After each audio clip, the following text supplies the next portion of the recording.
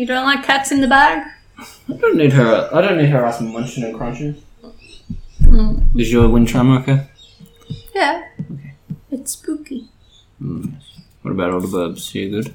They're spooky too. Okay. I put a spell on you, and now you have to listen to this podcast.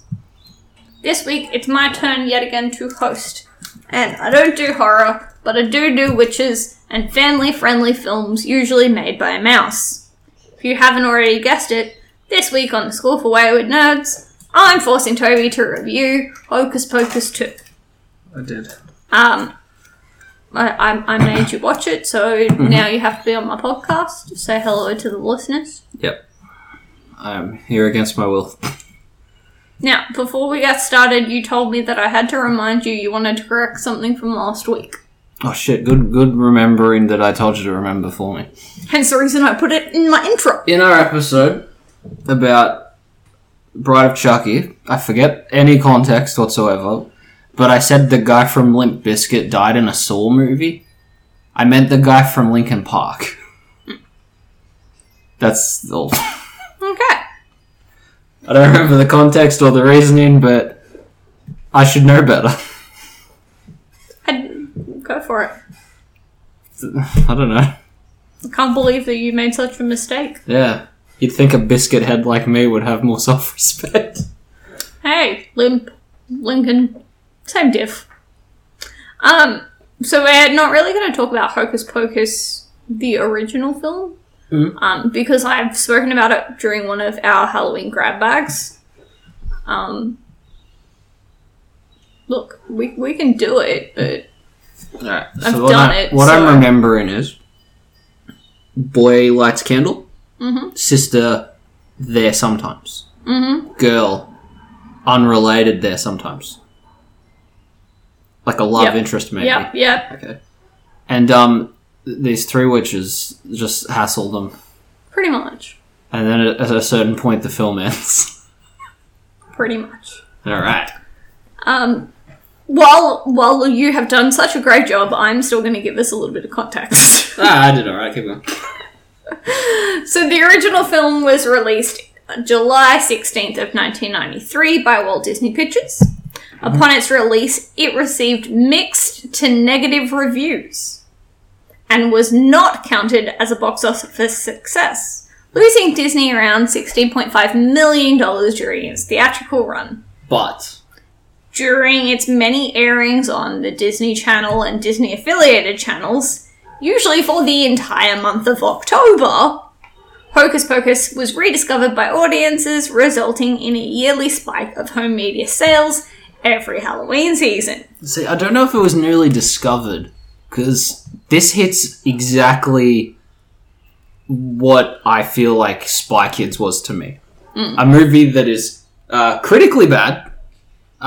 Parents don't want to watch it because it's dumb, but you're like 7 when it comes out. And it kicks fucking ass. I bring up the possibility of that being a thing later on and ask you all about it. I don't think that movie can stand on its own 2 legs. But, much like Halloween Town, it's a key piece of nostalgia and history to a lot of people. I want to point out the fact that a lot of people have already started bashing the sequel. Because then we aren't 6 anymore. Right. The first film... As critical as I am of this sequel, and as critical as I am to the first one, because I have no nostalgia for it, you showed it to me in my adult years. I get it, though. So, that's the thing. It took a long time for the first film to actually become as popular as it is. Mm-hmm. And that needs to be taken into account when we talk about this episode. Because throughout it, I'm going to point out things that I really enjoy, and things that they're just lame. This is an investment topic. Somewhat. For when people who really like Bluey now are old enough to listen to podcasts, they'll be so on board for Hocus Pocus 2. At the end of the day, Hocus Pocus, no matter which one you're talking about, is a corny holiday movie. But that's what it's meant to be enjoyed as. It's not a theatrical masterpiece. It's not a AAA. It's not a... It just has to give off kind of fall vibes and fit the Disney Channel. Because I know it's on Disney Plus, but it's a Disney Channel film. It tastes like one. Like, that's what this is supposed to be. Yeah. And Smart house, but Halloween. do you agree that like a holiday movie doesn't have to be good? There are no good Halloween movies. But holidays That's in the general, fun part of it. like most Christmas movies are lame. Batman Returns. And that concludes my list. Like most Christmas movies are lame. Yeah. Nah, anything that's built on a season doesn't really have its own leg to stand on. Because I don't know. But it's hard to explain, but yeah, you're right. They have to be corny to be good. It's all about the vibe, it ain't about content. Pretty much. It's a pumpkin spice latte. Like, you think about when someone describes full basic white bitch. I wanted to make a joke about pumpkin spice, but I don't know enough about Starbucks. It's so good. I love it. Is it good or is it seasonal? Both. See?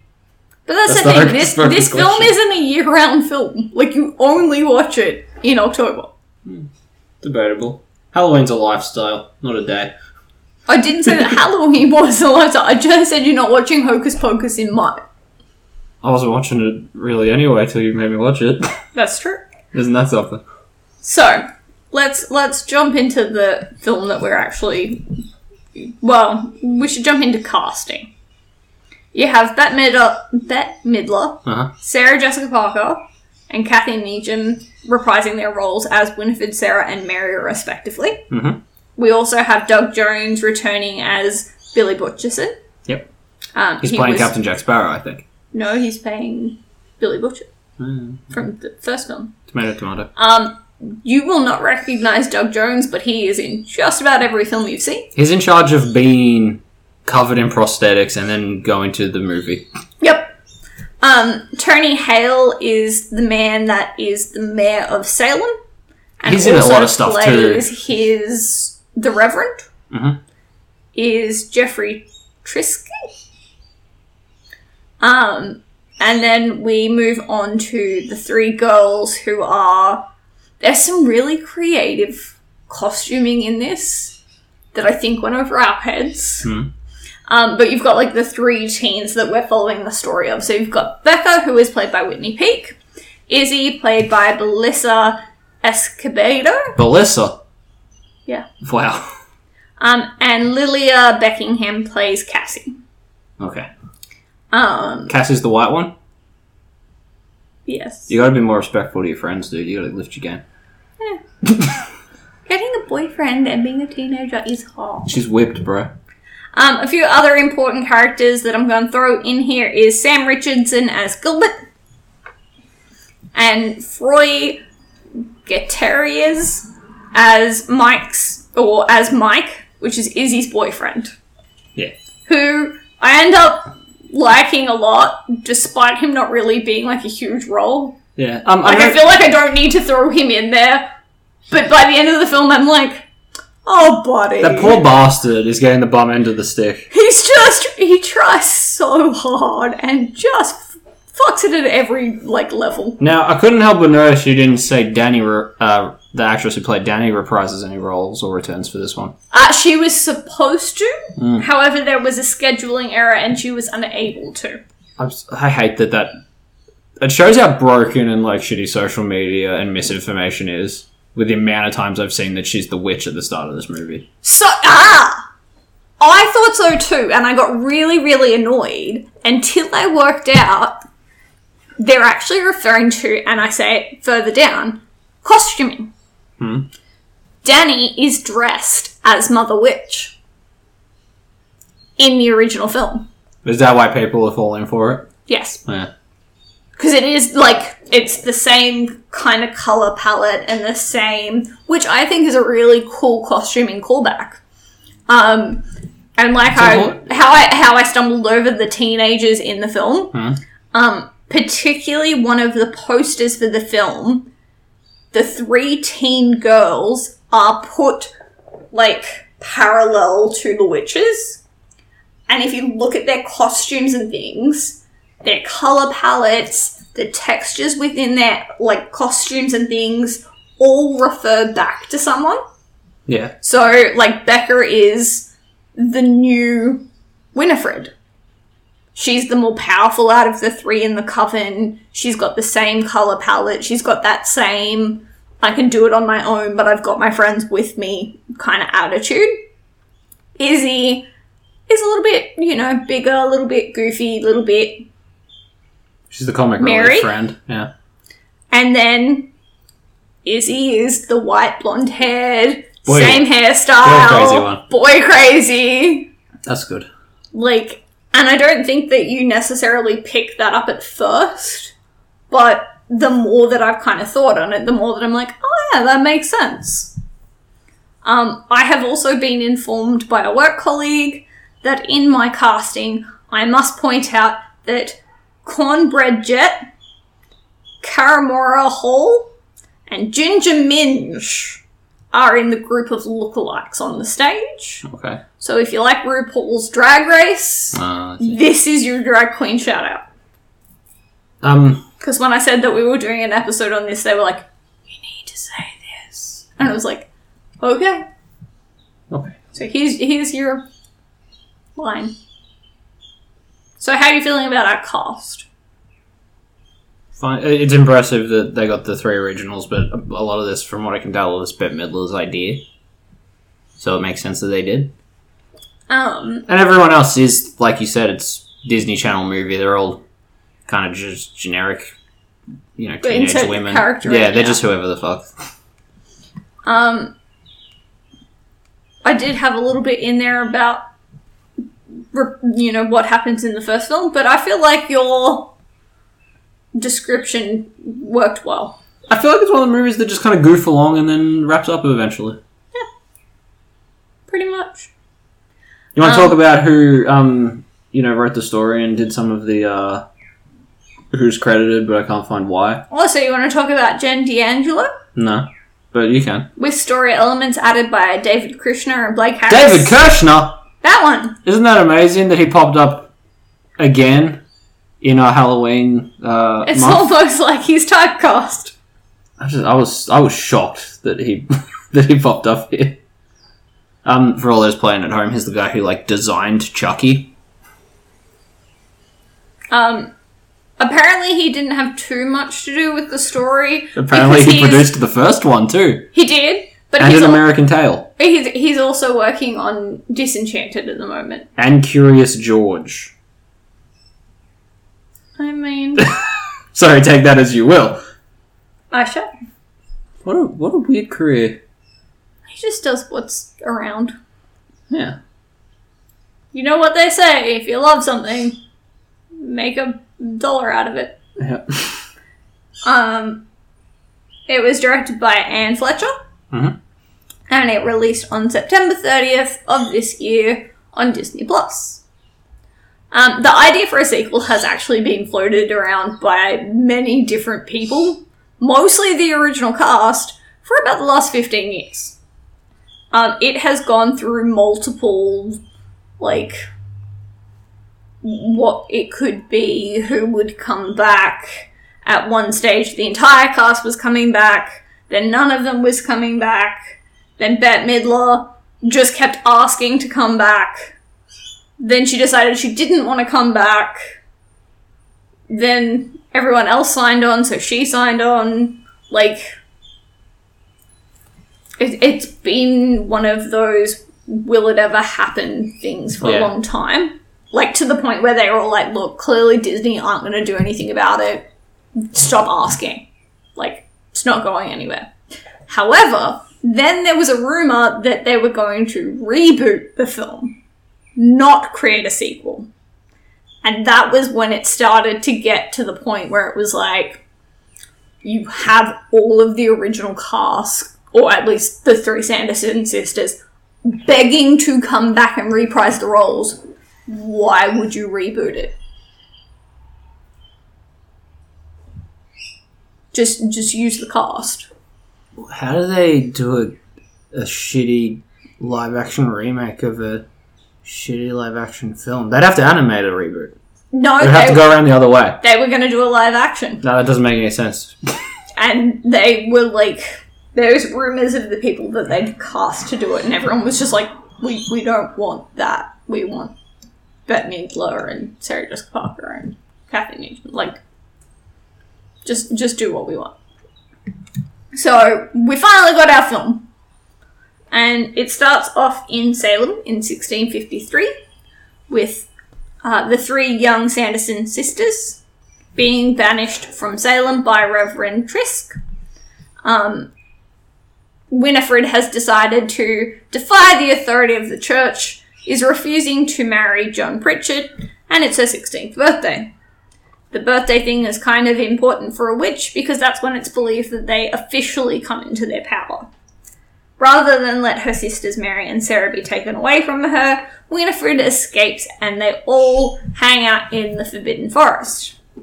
There they make the acquaintance of Mother Witch, who gives Winifred the magic book as part of her birthday presents, but explicitly warns the sisters never to cast Magica Mexica, which is the all-powerful witch spell. And instead, we assume that she teaches the kids how to, like, suck the youth out of children and set fire to things. So, how did you feel about the throwback scene? I'm of 2 minds. Mm-hmm. On one hand, they could have just ran a prequel movie. A lot of people wish they had it. Them shits was, pretty cool. Like, the set pacing and stuff was really nice. Obviously, it's timeless. It won't age as abruptly as the rest of the film will. The girls are really good at, like, having big teeth off and doing the face and the finger twirly thing. What the fuck is going on with the third witch's face? I don't know what to make of it. They all have their thing. She got the teeth. She got the face. She's doing the hair twirlies. She's doing the little Nikki face crush thing. I don't know. I've never seen it. It's a gold movie. But on the other hand, all the witch hunt stuff came off very oppressive to women, and not necessarily about witchcraft. How do you feel about that as a lady? She just didn't want to marry some dude. Yeah, we do get to see old timey Billy Butcherson though. He's there for a little bit. It's just I know a lot of like the witch burning and witch hunt stuff comes off as very mean to women, but I feel like something's lost in history that no one knows who Giles Corey is. Who got the worst of the witch trials and was a dude. I feel like it never comes up and it's weird. Not really, because most people, like... You think of a witch, you think of the chick woman, on the broom with the spaz nose and looking crazy. But yeah, there's a lot of I don't even want to say agenda to it because it just kind of comes off just it's a Disney Channel movie for girls. Yeah. So I don't see a lot of boys out here. Well, no, that's a lie. I'm just gonna leave that one alone. Personally, at first, I was a little confused with what they were doing, and then I realized that they were setting up, showing how the sisters got into witchery, how they got booked, and it also mirrors the start of the original, which is how we get the story about Thackeray Binks and things like that. The cat was a good red herring, now that you mention that. I just remembered that never... comes to anything. It's not that it doesn't come to anything, it's that you expect it to, and it's a trick. Yeah. Yeah, that's cool. And it's an interesting way to show us the past Salem.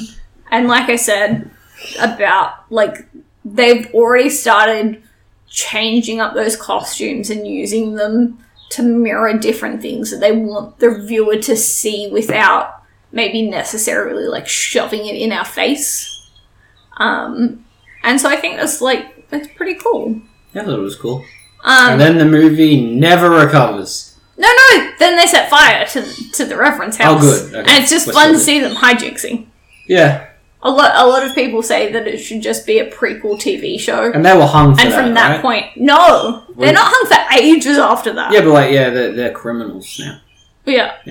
Because they can't... Well, we don't see them catch the girls set the reference house on fire.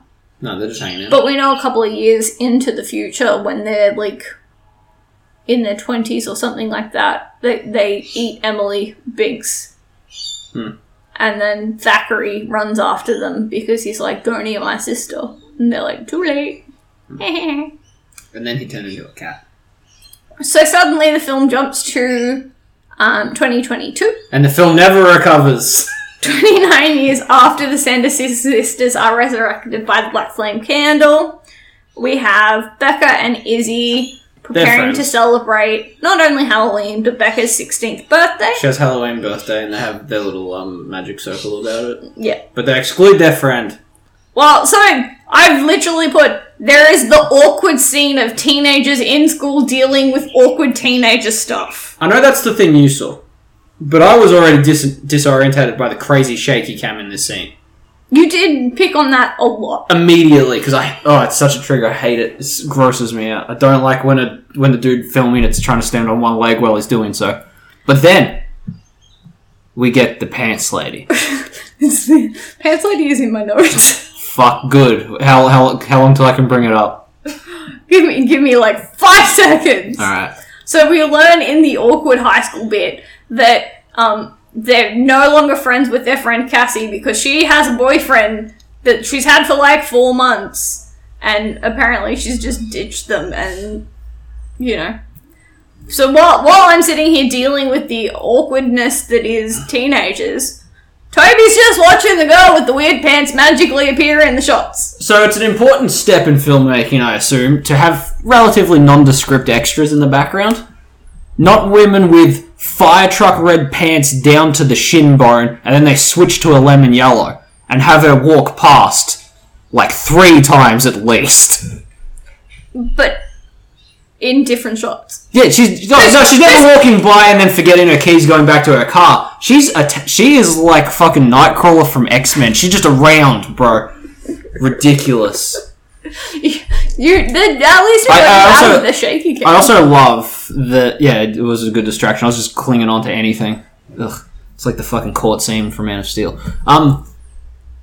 The whole plot line about how friend has boyfriend gets solved in like 2 sentences later, and I kind of love how nothing that was. How pointless. But that's the thing. Like, I can understand kind of that they get annoyed that he's so dumb, but at the same time, he's so dumb. It's so much fun to watch them interact with each other because they're like, are you serious? I'm sure we'll get back to like that character and where that thing goes, because there's like a weird moral to this film that don't judge people for lack of brain cells. No. It gets dumber than that. But continue. We'll come back around to whatever the himbo's name is. I think it's Mike. Mike's not lemonade. So, the school stuff wraps up with we didn't desperately need it, but we'll check it. Main girl goes to science, and she's talking to her friend about like their magic circle, and then her boyfriend, who's a dingus, comes over, and he's nervous around them because they live in Salem, so he's probably seen a lot of traumatic witch shit in his time. And then she threatens him with spells, and he panics, and they both get in trouble, and she's like, what the fuck did I do? It's like, well, you're technically just harassing a mentally challenged guy. And then everyone goes home. Yeah. It's incredible. So, Becca and Izzy go off to visit the magic shop, which was formerly the Sanderson Cottage. What's that dude in that I was like, wow, he's popping off real good? I'm gonna have to... I'm sorry, I didn't write the notes for this one, so I gotta, like, double check my own shit. You're gonna search Gilbert? Yeah. Anyway, Gilbert, who does, like, a little presentation He tells you about the first movie, so you don't have to rewatch it. He gifts Becca a candle for their annual birthday ritual. I'm glad that everyone knows they go into the Forbidden Forest and do, like, a witch circle. Oh, he's the new Shaggy, that's what it is. That would be why he's popping up recently. Yeah, good for him. He's Swamp Thing in the Harley Quinn animated series.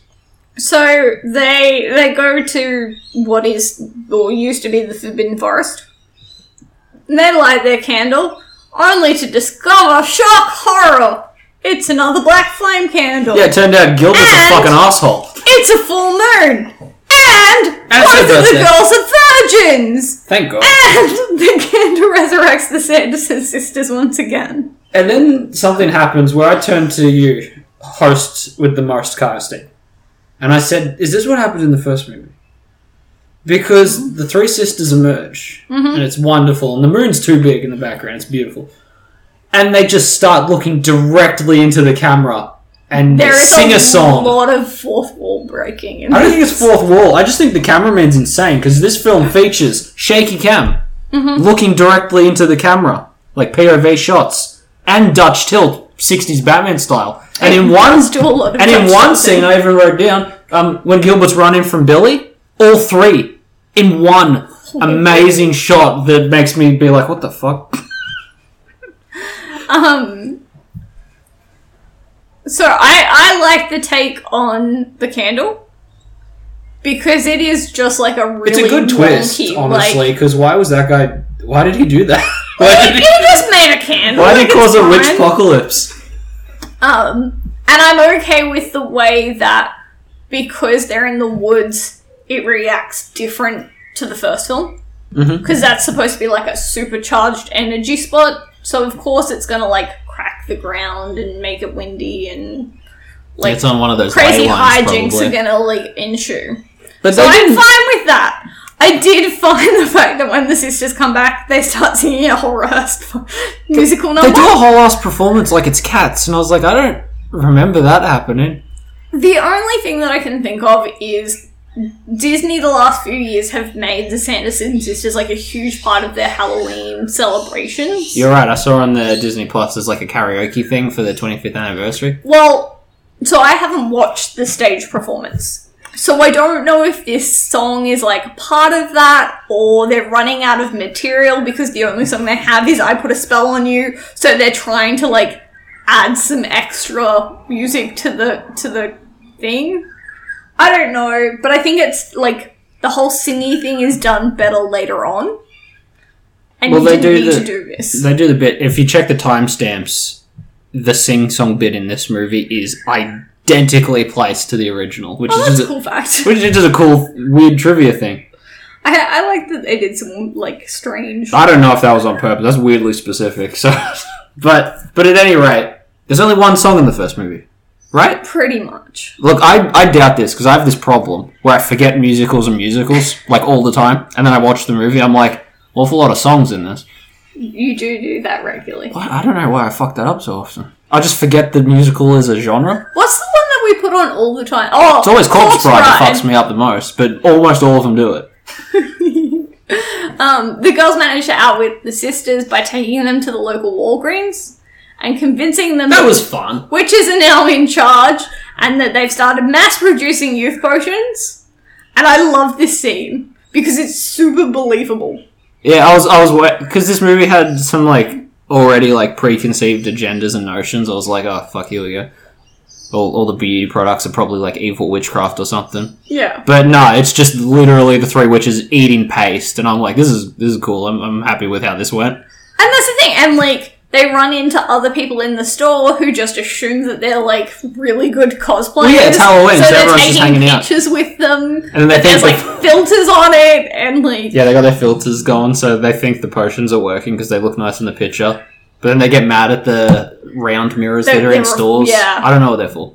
Security? Are they for like making sure there's no like trolley coming in the who cares? At any rate, they don't like what they say and they freak out. Yeah. But I think this scene is really good because that would be a really simple way to trick witches that haven't been around in 30 years. And I think it's a cool premise because it's also what is keeping the new Beavis and Butthead completely afloat, where you take characters from the 90s, beloved characters from the 90s, and put them in today and they just get confused by shit. Yeah. I think that scene particularly was well done. And it also ends really good too, because that's when they get their new brooms. Yeah. So you get, as always... I was trying to tangent because I figured the Roombas particularly are very important in the film. Well, as always, you get Winifred with... She just picks out like a normal witchy broom. Yeah, keeps it traditional. Yeah. Sarah, I don't even remember what she grabs. No, she had one. She had a mop thingy, like the one behind you, because at a certain point, like, it was blowing bubbles. Oh, that's true. She has... Which, she had him up in the first one. Well, I'm looking at the thing behind you, it's, like, dead on. Yeah. And then poor Mary ends up with 2 Roombas. No, what do you mean poor? Those are cool. They follow her around and hang out. She's so cool though, because she's like, they have a mind of their own. They want to go different ways. Which is just from everything I've learned about a Roomba. They just behave like a Roomba but floating. Yeah, it's very traditional Roombas, just goofing. Yeah. But the fact that they came back and became like integral later is so yeah. They're some of the better characters. So I'll take Roombas over like the 3 new kids. While our witches are, gallivanting around coming up with their plan, Izzy and Becca escape to the magic shop and tell Gilbert off for tricking them into reviving the sisters. And he explains that he saw them disappearing back in 1993. He was a child at the end of the last movie. Yep. He decided that they looked cool. He learnt how to make the candle thanks to book. And I personally feel like that's the weakest part of the film. It's such a small toss-away part. It doesn't really matter or give any, additional context. Look, it exists to bring them back to the present, because they're like, why'd you do it? He's like, I thought they were cool. But that's the thing, he could simply say that they were his idols, or he wanted to learn magic from them, or, He already owns a magic shop, he wanted to prove the point. But that's the thing, he didn't have to have seen them in the first film. Why not? Why? Just to prove that it exists in the first place. It concretes his beliefs. Why? Because people who have seen God believe in God more than other people. My point. That's a huge wig. Anyway, the sisters catch up with them and they see a flyer for Mayor Trisk, which is Cassie's father. Who's a recast from the past. Recast from the past. They are direct descendants of Reverend Trisk, who we've decided we don't like. Was he mentioned at all in the first movie? Nope. No. Not from memory. I don't know, just I'm wondering. Winifred decided that they're going to cast the Maxima Magica spell. The Magica Maxima spell. Magica Maxima. Holy moly, apparently I can't be a witch. I didn't want to be rude, but you pronounced it like you said Mexico in the early on in the notes. There's so many words! And by doing this, they will be able to eliminate the mayor and take their revenge on Salem and be in charge, which is that's the whole thing that they wanted to do in the first place. They trap Izzy and Becca in the basement and leave to hunt down the mayor, whose blood they're going to need to get for the spell that they want to do. They force Gilbert to collect the other ingredients by cursing him with a magic hourglass. Parts of that I hated, parts of it I liked. It comes down to, we're not spending a shitload of money on this film. So, there's moments... It's got the swirly sand in it that's, glitter in, a silly cocktail. Mm-hmm. And that looked cool. But a lot of the shots were that sort of photoshopped onto the front of the hourglass, which looked terrible, but I did like the part where he, flipped it over trying to get the more time. But, as he turns it, the sand amount adjusts, so it's still the same amount. That was just a cool little optic illusion trick thing. And that's the thing, it's a good example of this movie. It's not great, but it's pretty good. Yeah, there's a couple of nods. I said this when we were watching it, so spoilers for my overall thoughts. Movie, couldn't give a shit. But it's the spooky Halloween season. And we sat down, late at night, smashed, a bunch of pizza, and we watched a crummy Halloween movie. It's about the vibes, people. Exactly. It's not about the film, it's about the vibes. If anything, it's better that it's not a good movie. Because it's a conversation piece for us to bond over while we point out silly things. Yeah. While we count a woman's pants. So the girls, of course, try and warn Cassie about the sisters, but they're struggling to do so. So instead they call her dad and rat her out because they assume that having him head home would be safer. They were kind of right, because he's in the same location as the witches. They sing a song about it. He wants the apple. He has to go home and yell at his kid. But what they didn't predict is that he's a bad father. And he wants an apple. No, he went home, yelled at her, sent everyone home, and then left immediately. Yeah. What's stopping her from just getting back on Instagram and being like, yo, he's gone... just immediately resetting. But also, it's the mayor. Skip the line. Get your apple. It's fine. It's fine that we had a huge, long plot. I skip the line at work all the time. They spent more time talking about that apple than they did talking about, like, Cassie's friendship. Right? Yeah. Like, when I was going back to write this episode, after we watched it the first time, I was like, why? Like, they choose to focus on certain facts that I'm like, why was that, like, where you went? Why was that so important? The apple... And that's what I mean about him seeing them at the end of the film in the original. Like, it doesn't add anything to the film, but you focus on it like it's a crucial point. And I can't quite work it out. Yeah, it's got me beat.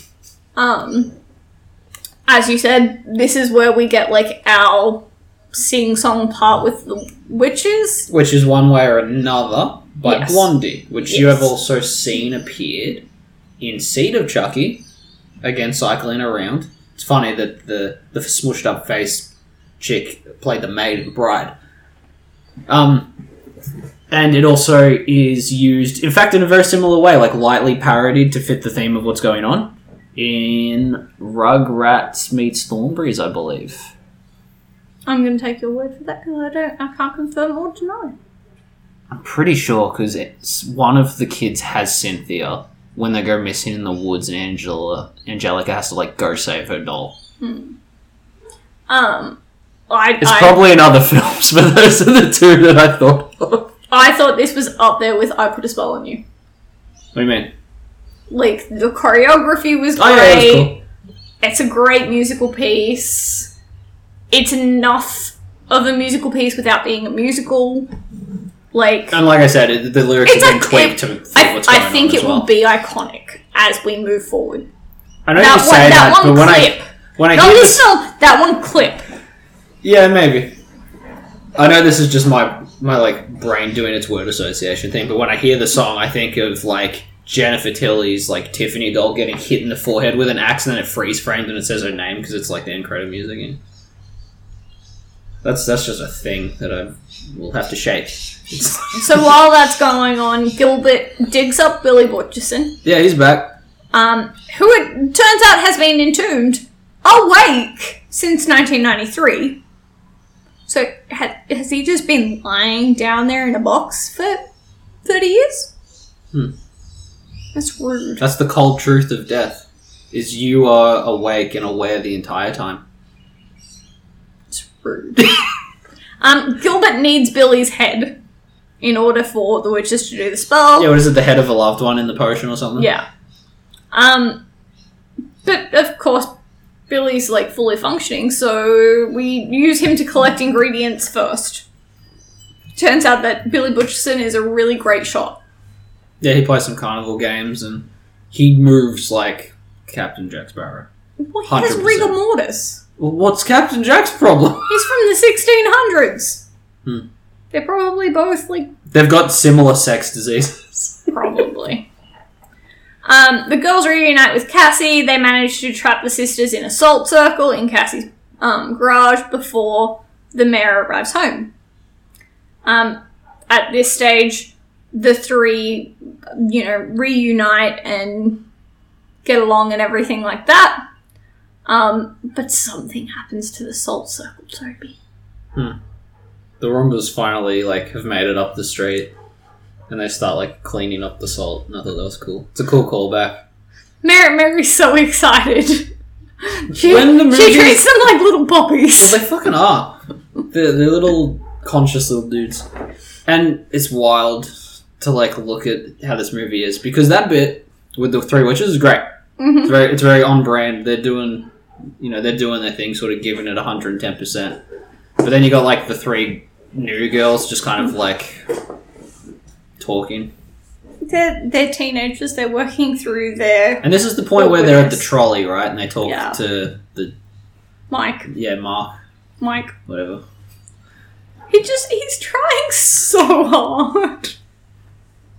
And they tell him, they say to Cassie, it's like, we don't like you because you hang out with your boyfriend, and we never ask you not to hang out with your boyfriend and just be us girls, but that's your fault. And also, he tells us that we're witches sometimes. And that's rude. And he's like, but you do witchcraft. And they're like, yeah. And he's like, and you follow occult things. And they're like, yeah. He said, well, you're a witch. And they say, pointing out differences is bullying. And at that point, I'm like, holy shit. Because, this is one of those PC things that isn't really, like, being fair and loving to every different type of person. It's aiming for the more anonymous grey blob humanity that, Yeah. Like, I couldn't help but notice you're a woman. Sorry for being sexist. Sorry for bullying you. How dare you call me the gender I am? I'm offended. But I'm currently going through that experience once again of people are being called emo. Mm-hmm. Because they have their fingernails painted. Because pop punk's back, baby. And they dye their hair dark colours. You see Blink-182's got a song coming out. Oh, hell yeah. It's called Edging. Buddy, How do you feel about that, though? You know what edging is, right? Oh, yeah. Where you get it real close, so then you stop. And you get it real close, and then you stop. It's supposed to make your load bigger, but I don't know. I don't have the patience. I thought it was what you did in your lawn. Just cutting around the edges. No, it's a jerk-off thing. Oh. Well, we'll wait for the song to be released to see who's correct. It's an instructional song. So while this beautiful reunion is happening and the Roombas are slowly sweeping up the salt circle, they just decide that they'll kidnap Cassie. Because she's there and she's of the right family, so they just use her blood. Yeah, fuck it. Like, that's much easier. Becca and Izzy follow them to the Forbidden Forest, where Gilbert has all of the ingredients, soon discovers that Becca is also a witch, because it does the magic E.T. glowy fingers. Yeah, she got blue. Yep. Can I ask you something? Do they call it the Forbidden Forest in this movie?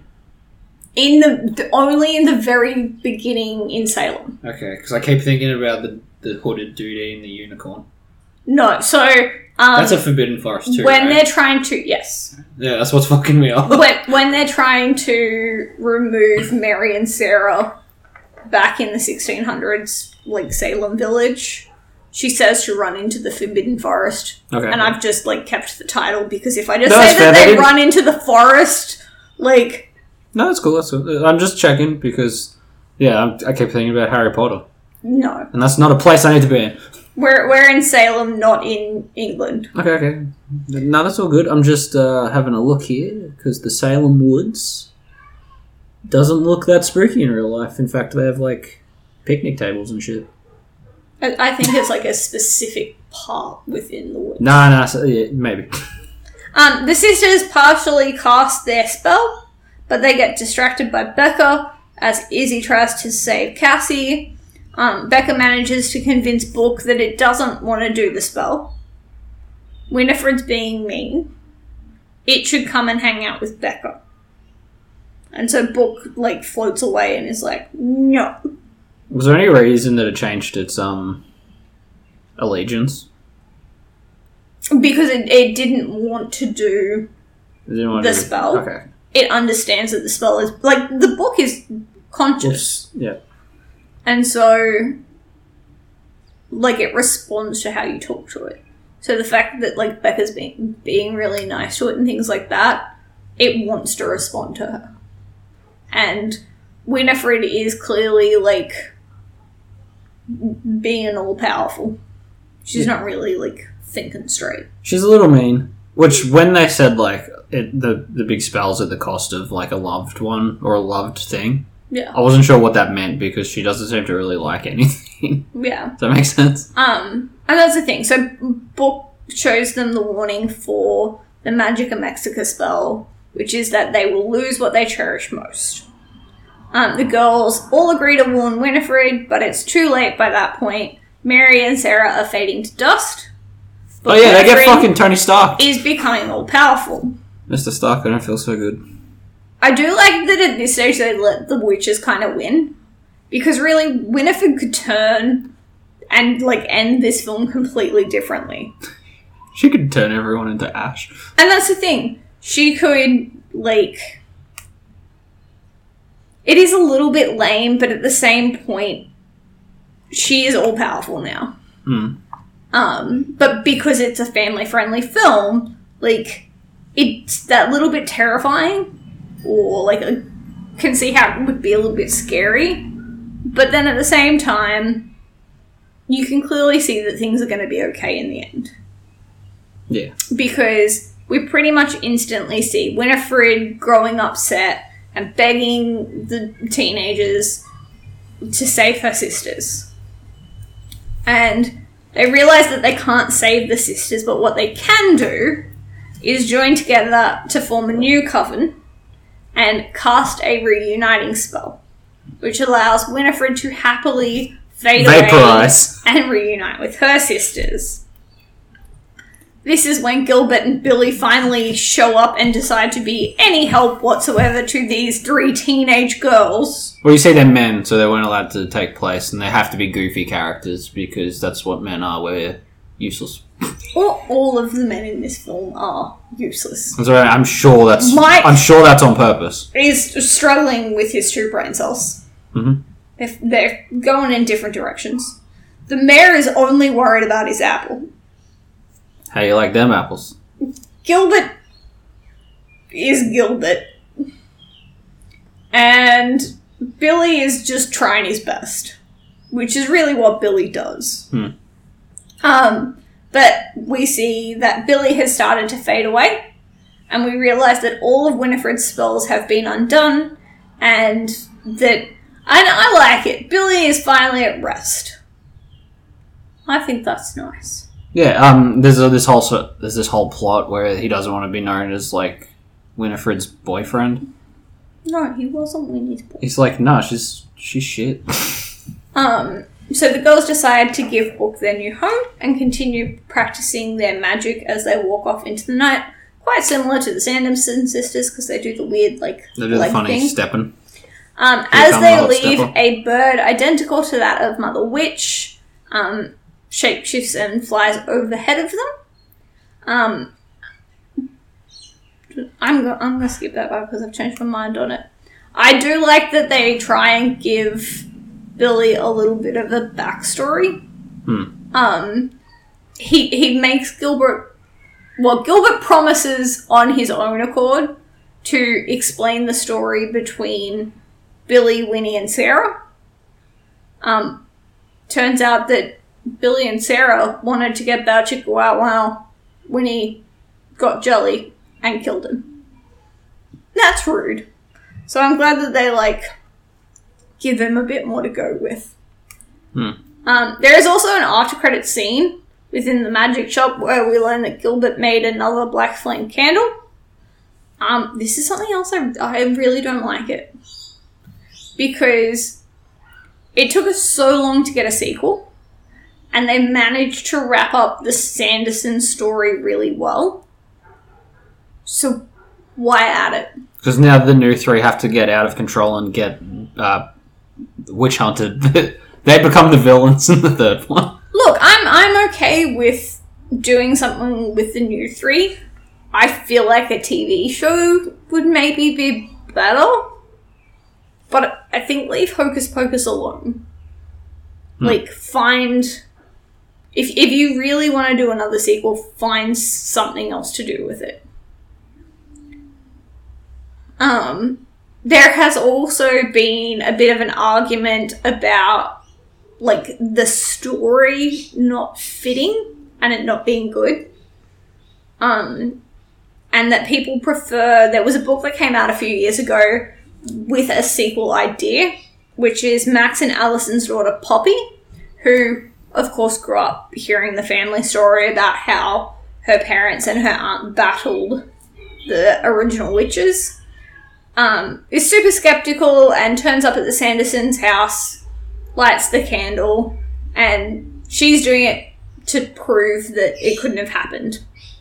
Personally, I'm glad that they weren't able to go this way, because I feel like if they didn't get the original actors for Max, Allison, and Danny, it just wouldn't have been...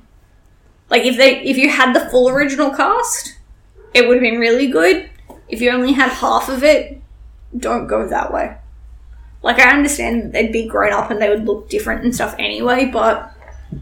I don't know, I just feel like... I don't mind Hocus Pocus 2. Again, is it a little bit of a hacky holiday film? Yes. It's a seasonal Disney Is that Channel a bad movie, thing? though. No. I think it's a really great parallel film. It's a reboot without rebooting. Yeah. What do you think? Well, I think I've staked my claim. I think there's a lot of problems with it, but that's not what Halloween movies are all about. Yeah. You sit down and you watch Plan 9 from Outer Space and you're like, this is terrible. But you have a fun time. Yeah. Because sometimes something bad is more exciting than something dull. And that's the thing. It fits the vibe check. And that's really all you can ask from a What's holiday better, film. this or Halloween Town?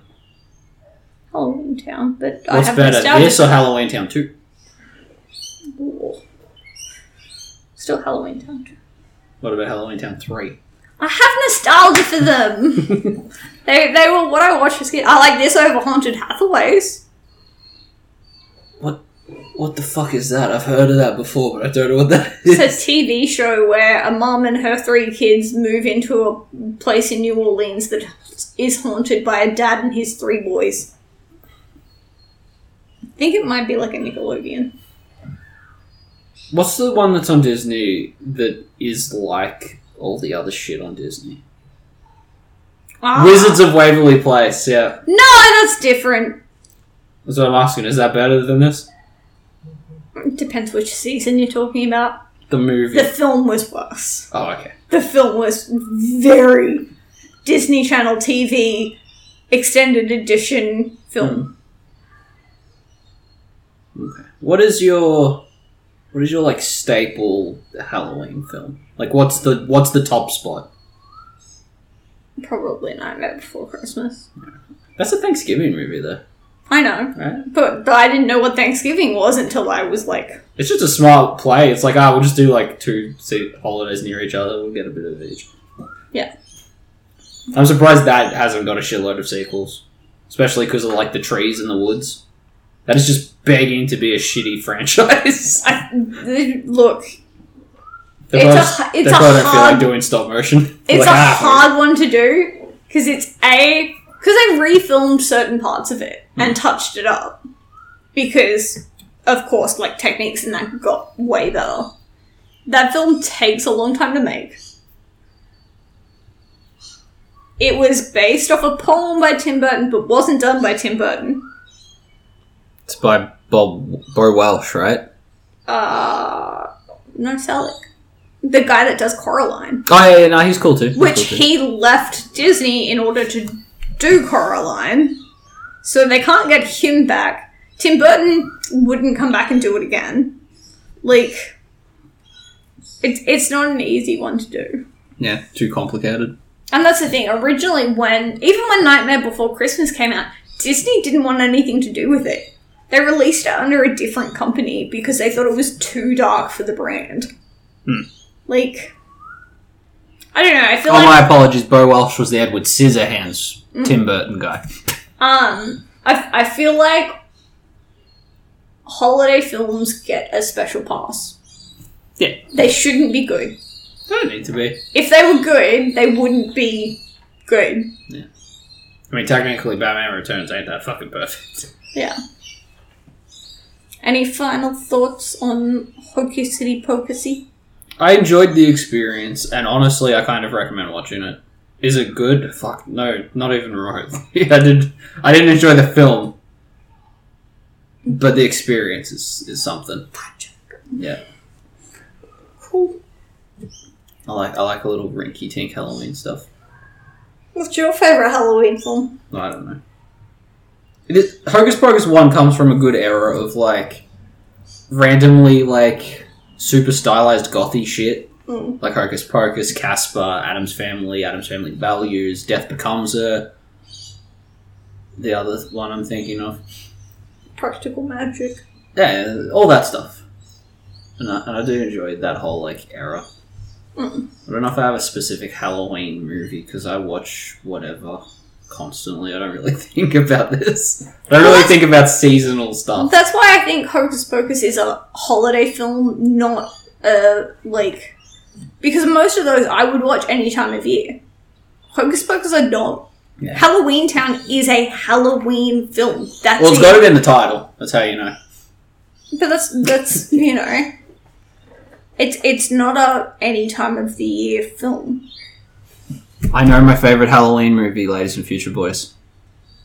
It's Batman Forever.